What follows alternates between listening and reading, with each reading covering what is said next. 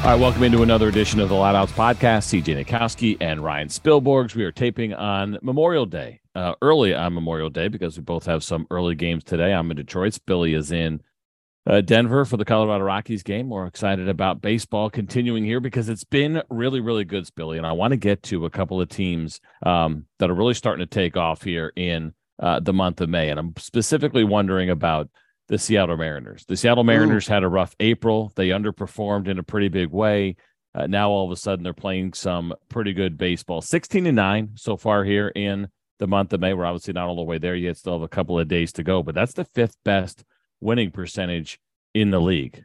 Ironically enough, there are two other teams in the American League West that are sitting at the top for best records right now, and that's the Rangers and the Astros so far here in the month of May. The Astros, I think, are coming as well, but I'm specifically focused on the Mariners because, for me, and having seen them already this year, and I'll see them again this weekend, their pitching staff is really good. Top to bottom, to me, it's one of the best when you start looking at rotation, bullpen, combination of the group. They're about as thorough as anybody. I know when the Astros are fully healthy, they're probably right there as well, but they're not fully healthy right now. Lance McCullers Jr., Jose Urquidy, not expected to be back until sometime in July, and so they still have at least another month to go without those guys. To me, the Mariners have the best pitching staff in the game. They have been waiting on, however, some of the bats to get going here a little bit. And now that we're starting to see it, if you're anybody else in the American League West, I would be concerned. The Seattle Mariners certainly not got off to the start necessarily that they were hoping, but this is a good team, and it feels like they're coming. 28-25, 3 games over, 5.5 games back of the Texas Rangers. They're looking like a real threat all of a sudden here in May. Yeah, well, you were right. I mean, you've seen them so many times that you kept saying, Spilly, their pitching is really good. Spilly, their pitching is really, really, really good. And I was like, okay. But then I would point out to you, I was like, hey, CJ, their offense is really, really bad. And the things that were standing out were on base percentage, the OPS numbers, they were well below league average. They're 24th.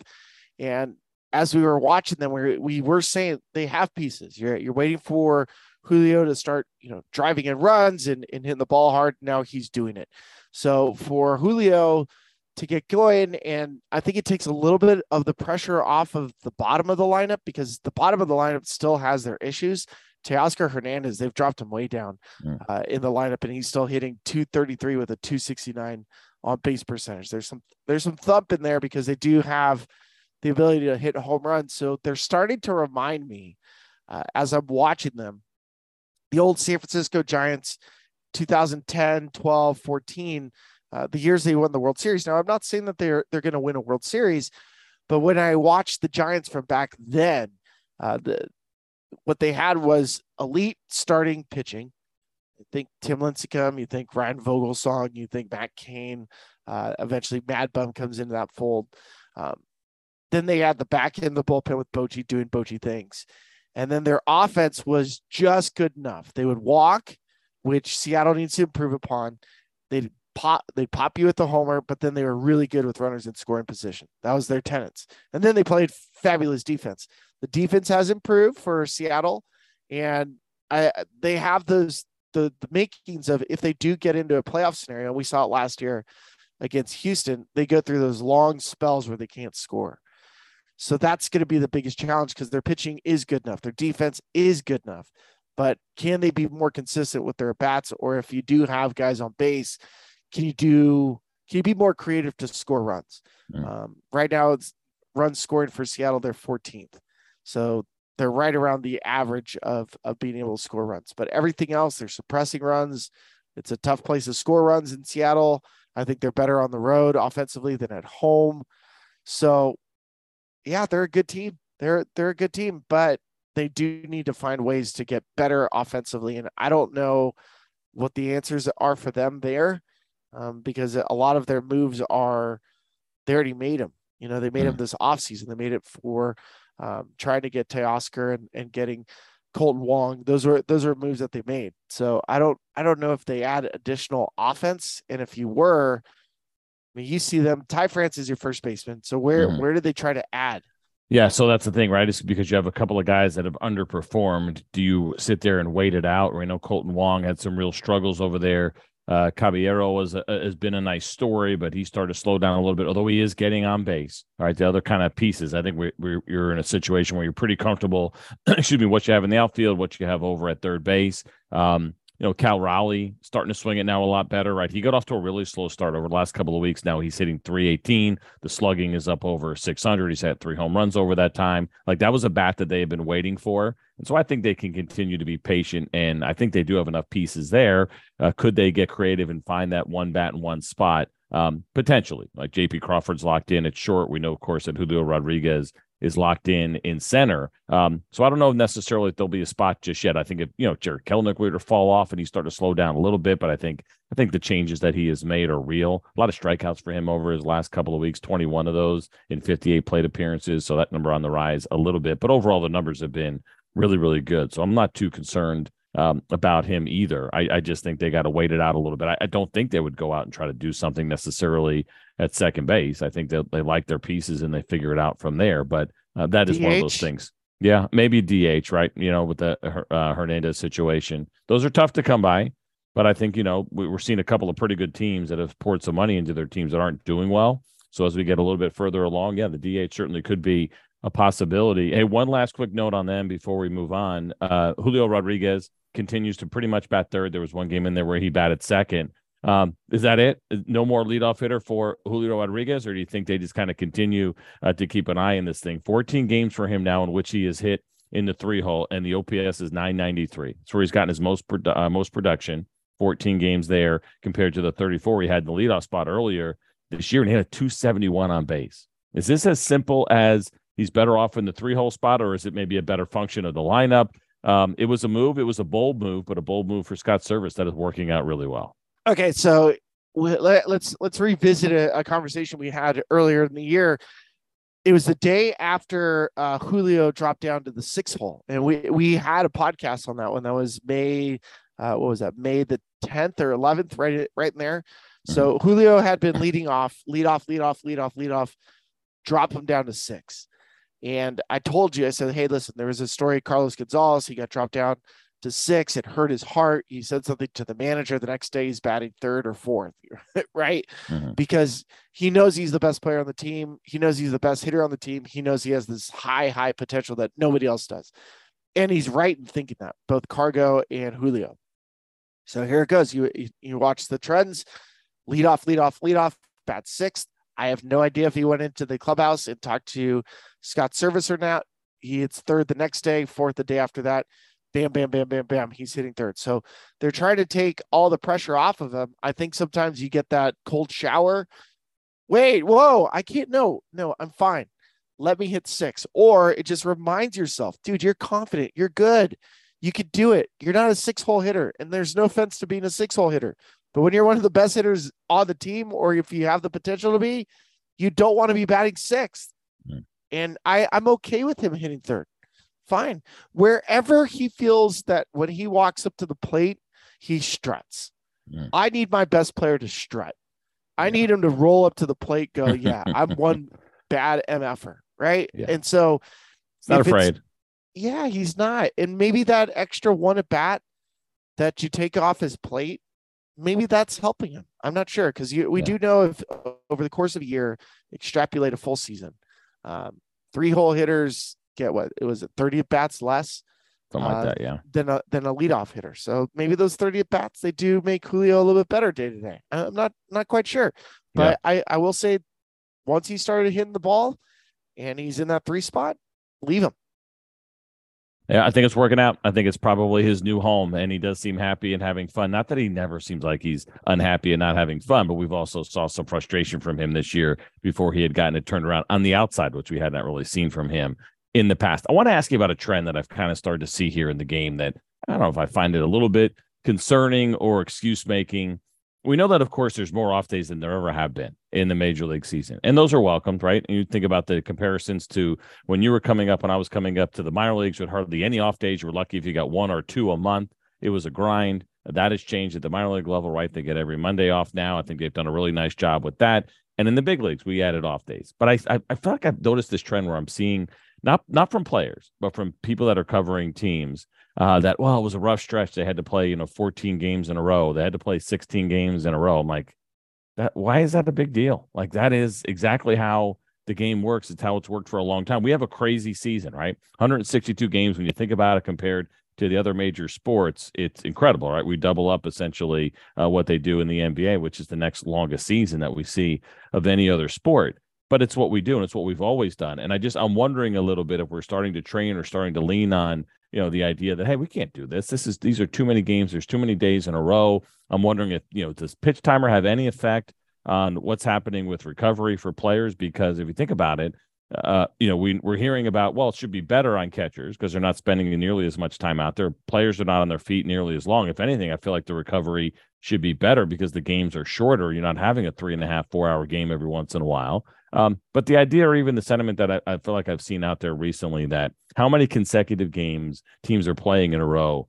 is an issue at all. The rule is what, 2020, I believe, is the max. If there's any kind of rainouts or anything else, you have to get approval to be able to play more than 20 games in a row. But this has been going on for decades. And I don't see it as an issue. I just felt like I've noticed some complaining about it or some excuse making lately for some teams that maybe have struggled, because I saw the longest trip they've had all year, 10 games. Big deal. A 10-game road trip. You're going to have a couple of those over the course of a season.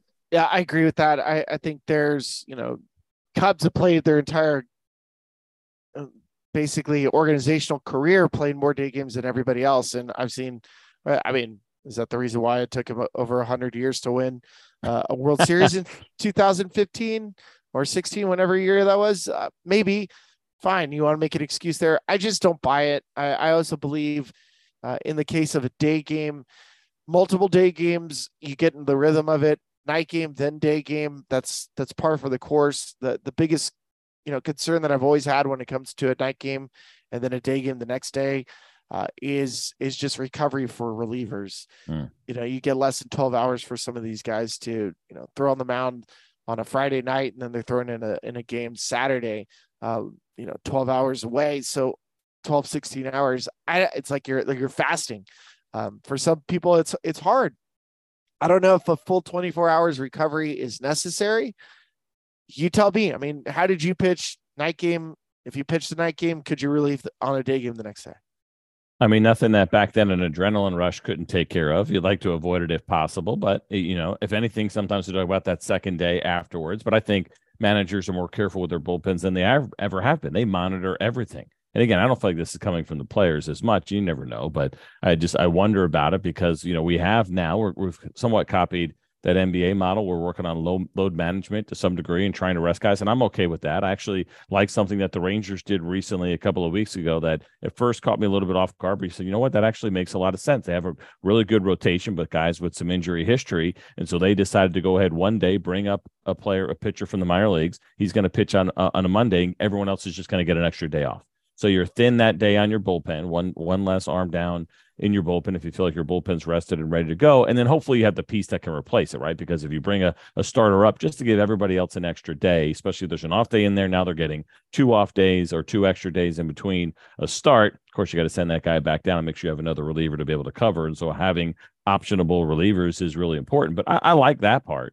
I like the idea that we're thinking about rest and giving guys extra time, but it just caught me a little bit off guard and I feel like I'm seeing more and more of it. And when I saw something about longest road trip of the year, 10 games, I'm like, save it. And it's not that big of a deal. Yeah, not at all. And you're happy when you are on a road trip if you needed to go get out of the house a little bit. Get some sleep. The Texas Rangers lead Major League Baseball in OPS for day games. 852. So day games for the Rangers have been really good. At night, the Rangers they dropped down to 10th, 745. So 100 2 day games coming up here in this Detroit series. That's good news, Spilly. Pretty cool. So 100 points difference on their OPS between day games versus night games. The day Guess games what I'm going to do today, are Spilly? better for hitting. Guess what I'm going to do today? So I'm play-by-play. That is getting in the broadcast. And I might even give you credit, or I'm going to flat out steal it from you and not tell anybody that you were the one that pointed that out to me. But that is take it. Every good broadcaster has somebody behind them feeding them notes. Yeah, but then that's an they almost never get the credit. So take the credit. No, but see, then if I give you the credit, I can then I can sneak in Loud Outs podcast on the broadcast, right? So it works for everybody involved. Hey, what do you think about this, man? So one of the things about social media and Twitter these days is that actually the recommended or trending topics actually now fall into things I'm more interested in. For the longest time, they were not. And I think there was probably some manipulation going on there. I don't know. That's not what this conversation is about. What it is about is that I pretty consistently see AJ Preller's name trending in my what's happening feed, and can't help but wonder a little bit as the Padres continue to struggle. 9-15 this month. They are not playing very good baseball, and they put together what should have been a really good roster on paper. It's way too early to have this conversation, and we know how fans will drive these conversations on social media, and that's why you may see it trending. You, Darvish, had a rough one. That rotation has not been nearly as good as they needed to be. The lineup has not produced at the level that we thought they would. Yesterday, you start looking, or in general, but you start looking at some of the numbers even from that lineup they had yesterday against the New York Yankees. Is this an AJ Preller problem? Is this fans going crazy on social media, or do you think this is something maybe that comes up because they made some huge investments? And while it was a fun run last year, it's been a lot of disappointment here so far, nearly 2 months into the season. And we're about a third of the way there right now for the San Diego Padres. Man, this one's kind of complicated, right? Because AJ's done this before. So you can't tell me it's just like a one-time thing that AJ, try to put this team together with Josh Hader and trading for Juan and adding Xander, because he's done it before. It actually cost Bud Black his job. I believe, what was it, 2012 was the offseason when they traded for Kimbrel and Upton. Was it Justin Upton and Matt Kemp? And they went nuts. Then they completely gutted it out and said, we're going to put a rebuilding plan in, which I felt like was a smart move, but also bought him more time. It's not a knock on him, but as an executive, when you get your front office to buy in on the rebuild, that buys you more time. Yeah, so that's exactly the exact same thing that feels like it's happening again. It's AJ and his group saw a window. They went for it. They hit a couple guys that were really important, right? The trade for Joe Musgrove. It'd be really hard to fire AJ Preller when AJ goes, hold on a second, I got you Fernando Tatis Jr. for James Shields.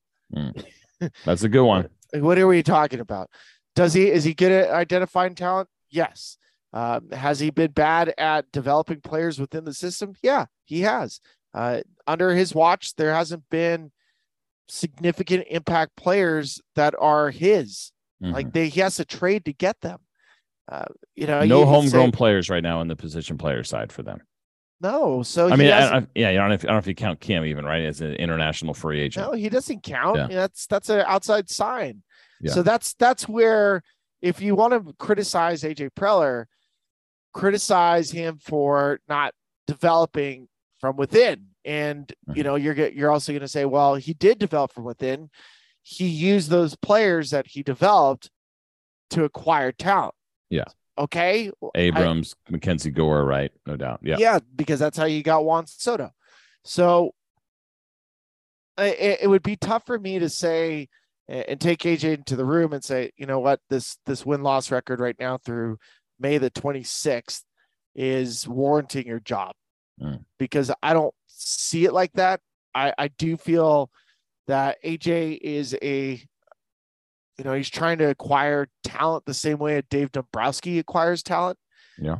Dave says this all the time. I just try to get the best players possible. And sometimes it doesn't fit. He's also gone to the World Series 4 times. He's a Hall of Fame executive. He's won it multiple times.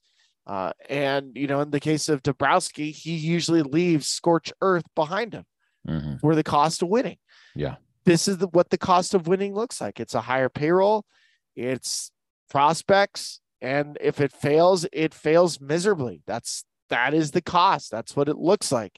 The last little piece for me, attendance for the San Diego Padres. If I'm an owner, I'm very happy about attendance. Yeah. They're through the roof. They're, even though there's a lot of disappointment, in the case of San Diego Padres attendance and where they were a year ago versus this year, they already know they're guaranteed to have 3 million fans through the gates. Man, that's wild. And that is good. It's good for business. Listen, I'm not saying I even buy it. I just feel like I see it with some consistency. And maybe it's just because they're coming off tough loss. They're thin. They're obviously dealing with some injuries. No, Manny Machado was a big one. Rougned Odor batting fifth in that lineup. He's been fifth and first over the last couple of days, which it's not a knock on him. I liked him when we had him in Texas, but it's a little bit of a surprise to see him playing a prominent role right now on a team that just put together a really high payroll. He did hit a home run yesterday in that Yankee series, and he did it against Garrett Cole, as did Jake Cronenworth as well. But they lost that game 10-7, did the San Diego Padres, and so they struggle. They continue to struggle, 9-15 so far in this month for the Padres, and things just not going exactly the way that they had hoped, but they're too talented for this to continue. I do worry a little bit about Yu Darvish. Is he starting to slide here a little bit? Is he getting a little bit too old? It's been an unbelievable career, and they just extended him. So that scares me a little bit with them, and a guy that you might expect to be able to, kind of go head to head with another team's ace. I'm not sure if he's that guy anymore. So they got some question marks there that they got to answer.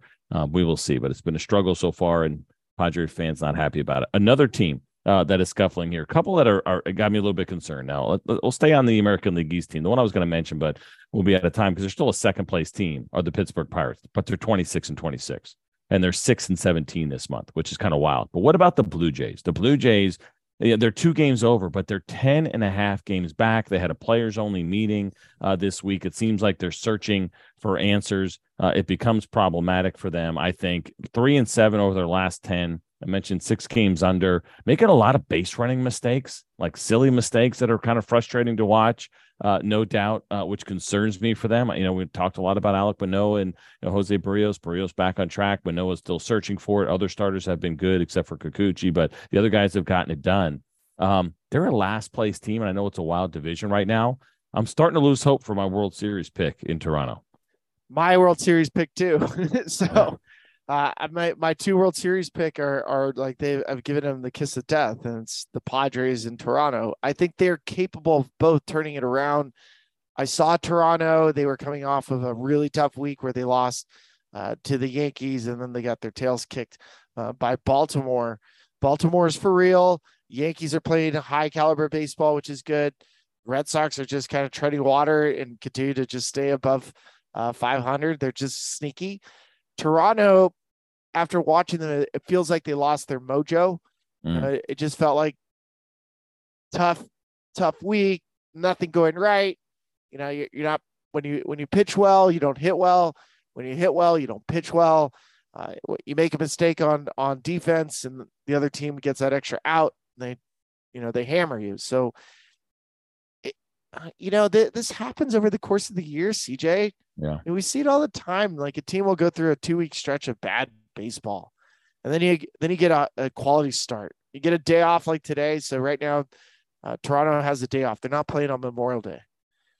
Then they start up a series against Milwaukee, and then they're off on the road, and they have New York and Houston.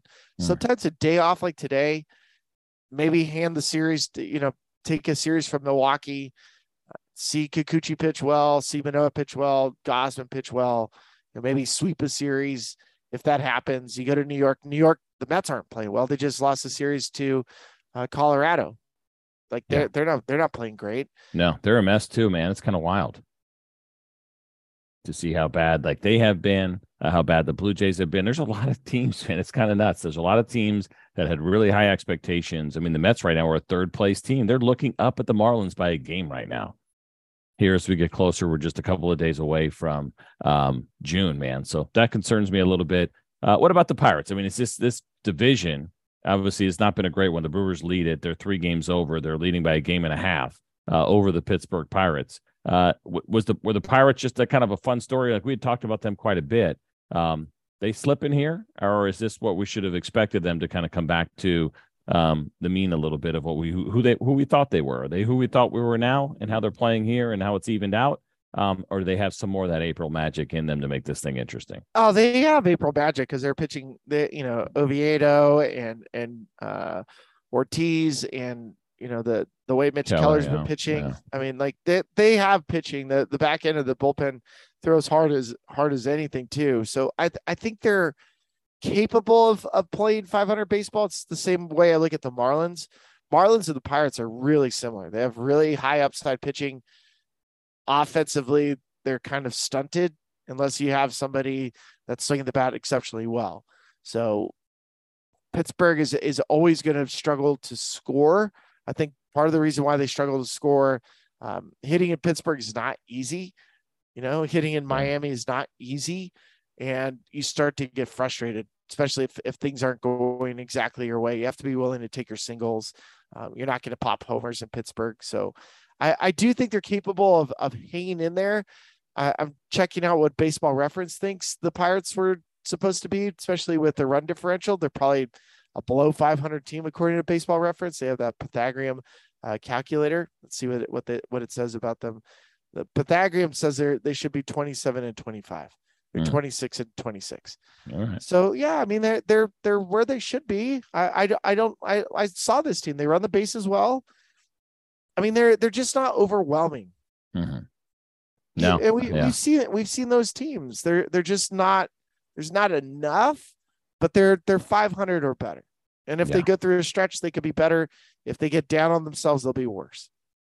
And how about this? I don't know if you saw this story. Ken Rosenthal had it in talking to Andrew McCutchen. He's not done. And he talked about, I looked at him, quite honestly, going into this season as a player that could help a contender as a platoon player. He's been much better than that. Here he is at 36 years old. He's having a really nice season. He's at 8 home runs for them. The OPS at 817. His OPS plus of 123. Which is incredible to see from Andrew McCutchen. He was a 99 last year. He hasn't been this high. You got to go all the way back for a full season, back to 2017, that we've seen him at 123 or higher when we look at the OPS plus and kind of comparing him to the rest of the league. He says his body is feeling good, but I thought what was really interesting, he said he wants to keep going, but he only wants to do it in Pittsburgh. That's amazing.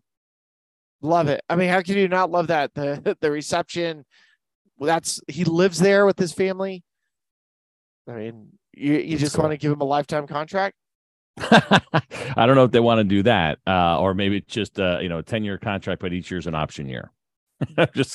It's a team option every year. Yeah, here it until is. They're ready to do $1 million every year with some incentives. You play until you quit.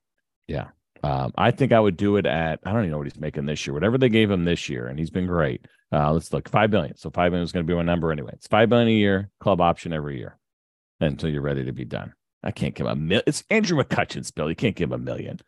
Give him $5 million. Hey, by the way, Liam Hendriks back today here on Monday. How about that? Some of the greatest news we're going to get in baseball. That's going to be quite the reception for him when he puts that White Sox uniform on once again and pitching for them after his long battle and coming back from cancer. Just incredible. Great story. Everyone likes this guy to begin with anyway. Obviously this team has struggled mightily. But they got to be pretty excited. And I don't know if they timed it and did it like this or not, but it's good. It's going to be a home game. It's going to be a night game. There's not that many, handful of night games today, but they're playing the Angels. But we're going to see Liam Hendriks back in a big league mound, and we're very likely going to see it in Chicago first. It's going to be a really cool moment for our game. I watched him throw a live session on Friday. It was really cool. He is uplifting. The presence he brings in the clubhouse is tangible. You can feel it when he's in the room. He has that type of presence, and spent like a minute or two, just connecting with him, seeing how he was doing. And I asked him how his wife was doing. He was like, my wife, Christy, is like, thanks for asking. She's the one that, she had to go through this thing and be, positive the whole time while I'm trying to go and he was like, I had down days. He was like, but I could not have done it without my wife. And oftentimes we overlook the caretaker or the spouse that is going through these moments. We celebrate the person that was able to overcome it. And almost always the person that's able to overcome something, especially like this non-Hodgkin's lymphoma, like we're so proud of Liam, but like his wife, Christy, deserves a ton and because he literally says it. He was like, I don't think I would have done this as fast without her. So it's brutal. Pretty cool to hear that. It is awesome. And another comeback story, certainly exciting for Atlanta Braves and their fans. We know that they have had issues with their rotation and trying to stay healthy. It's starting to come together here a little bit. But Michael Soroka is going to start for the Atlanta Braves. He hasn't pitched in a game since 2020 at the big league level, right? Missed all of 21, missed a good amount of 2022, had some minor league rehab, just kept getting hurt and hurt. 8 starts for him at the minor league level. Now, he hadn't been pitching that well, been okay for him, and I think that's part of the reason why we haven't seen him yet. The strikeouts and walks have been good, 4.33 ERA for him in his 8 starts in AAA, just 1 win over that time. I think this becomes a little bit about necessity as well, but that'll be a nice moment for the Atlanta Braves. More importantly for them, he's still only 25 years old. Which is kind of crazy, right? All these injuries that he has gone through. He'd been really impactful. We saw him make 29 starts in 2019, and he won 13 games. Had a 2.68 ERA, was an all-star, finished 6th in the Cy Young Award voting, 2nd in Rookie of the Year. Like, it looked like they had themselves a really impressive young starter. He did it in his age 21 season. Injuries have gotten in the way. He is back. Not that they're looking for a boost necessarily, but the idea of getting better and trying to overcome some of these injuries that they've had in the rotation in Atlanta, like Kyle Wright right now and Colby Allard, Max Fried, guys that are unable to take the mound. This could provide a nice boost if he can recapture some of that old form. And perfect timing because there's a couple off days coming up for Atlanta. So he'll get a start today, and then he's scheduled to start again on June the 4th. So the built-in off day gives him 6 days to recover. And you also help out a guy like Spencer Strider, who threw last night, threw the ball well. I can't believe Spencer Strider has 106 strikeouts already. It's a nice season, but it's not God, June 1st yet. Yeah, that's crazy. He's got 63 innings pitched and 106 strikeouts. He's just pitching everyone's tickets. It's really nice to get Mike Soroka back. I mean, that guy's sinker was one of the best in the sport. So hopefully he comes and he does Mike Soroka things. And this is still a team that's missing out on Max Fried. So we're waiting to get Fried back. They are looking stronger and stronger every single time we watch them. Yeah. The Braves are really good. Braves are the best team in the National League. They're not even budging. So good luck, rest of the National League, especially if they get to full strength. 32-21 right now for the Atlanta Braves. Same amount of wins as the Dodgers have in the National League West, but the Dodgers have 1 more loss. So that is your best team record-wise right now in the National League. Spilly, I know you got studio today with the Colorado Rockies in Arizona. Enjoy it. Get outside. Enjoy the rest of Memorial Day afterwards. I love these day games. I am in Detroit. It's nice to be back, staying up in Birmingham, and get to do play-by-play for the next 3 days. And then already lining up a cigar for tonight. There's a nice little cigar bar here in Birmingham. I'm assuming it's still here. I haven't been here in a year, so keep your fingers crossed for me. All right, enjoy your Memorial Day. Enjoy your next couple of days until Spilly and I check in once again. No loud outs for you and I this week because of our schedules on the radio side. I am working just on Friday, but everyone else has got you covered. Different days with Brad Lidge and Chris Jimenez and, of course, Spilly as well. So we hope you listen to the radio show on Sirius XM Channel 89. It is now, by the way, huge announcement. I probably should have led this off. 2 to 5 Eastern time. We are an hour earlier now on MLB Network Radio, which we're all very excited about. We don't love the circumstances that led up to it, but we'll take it. It works out really well for our schedules, and that should get you a little bit more CJ and Spilly on the radio side as well. Okay, with that being said, we appreciate you guys listening, as always, to the Loud Outs podcast. Have a great day, everybody.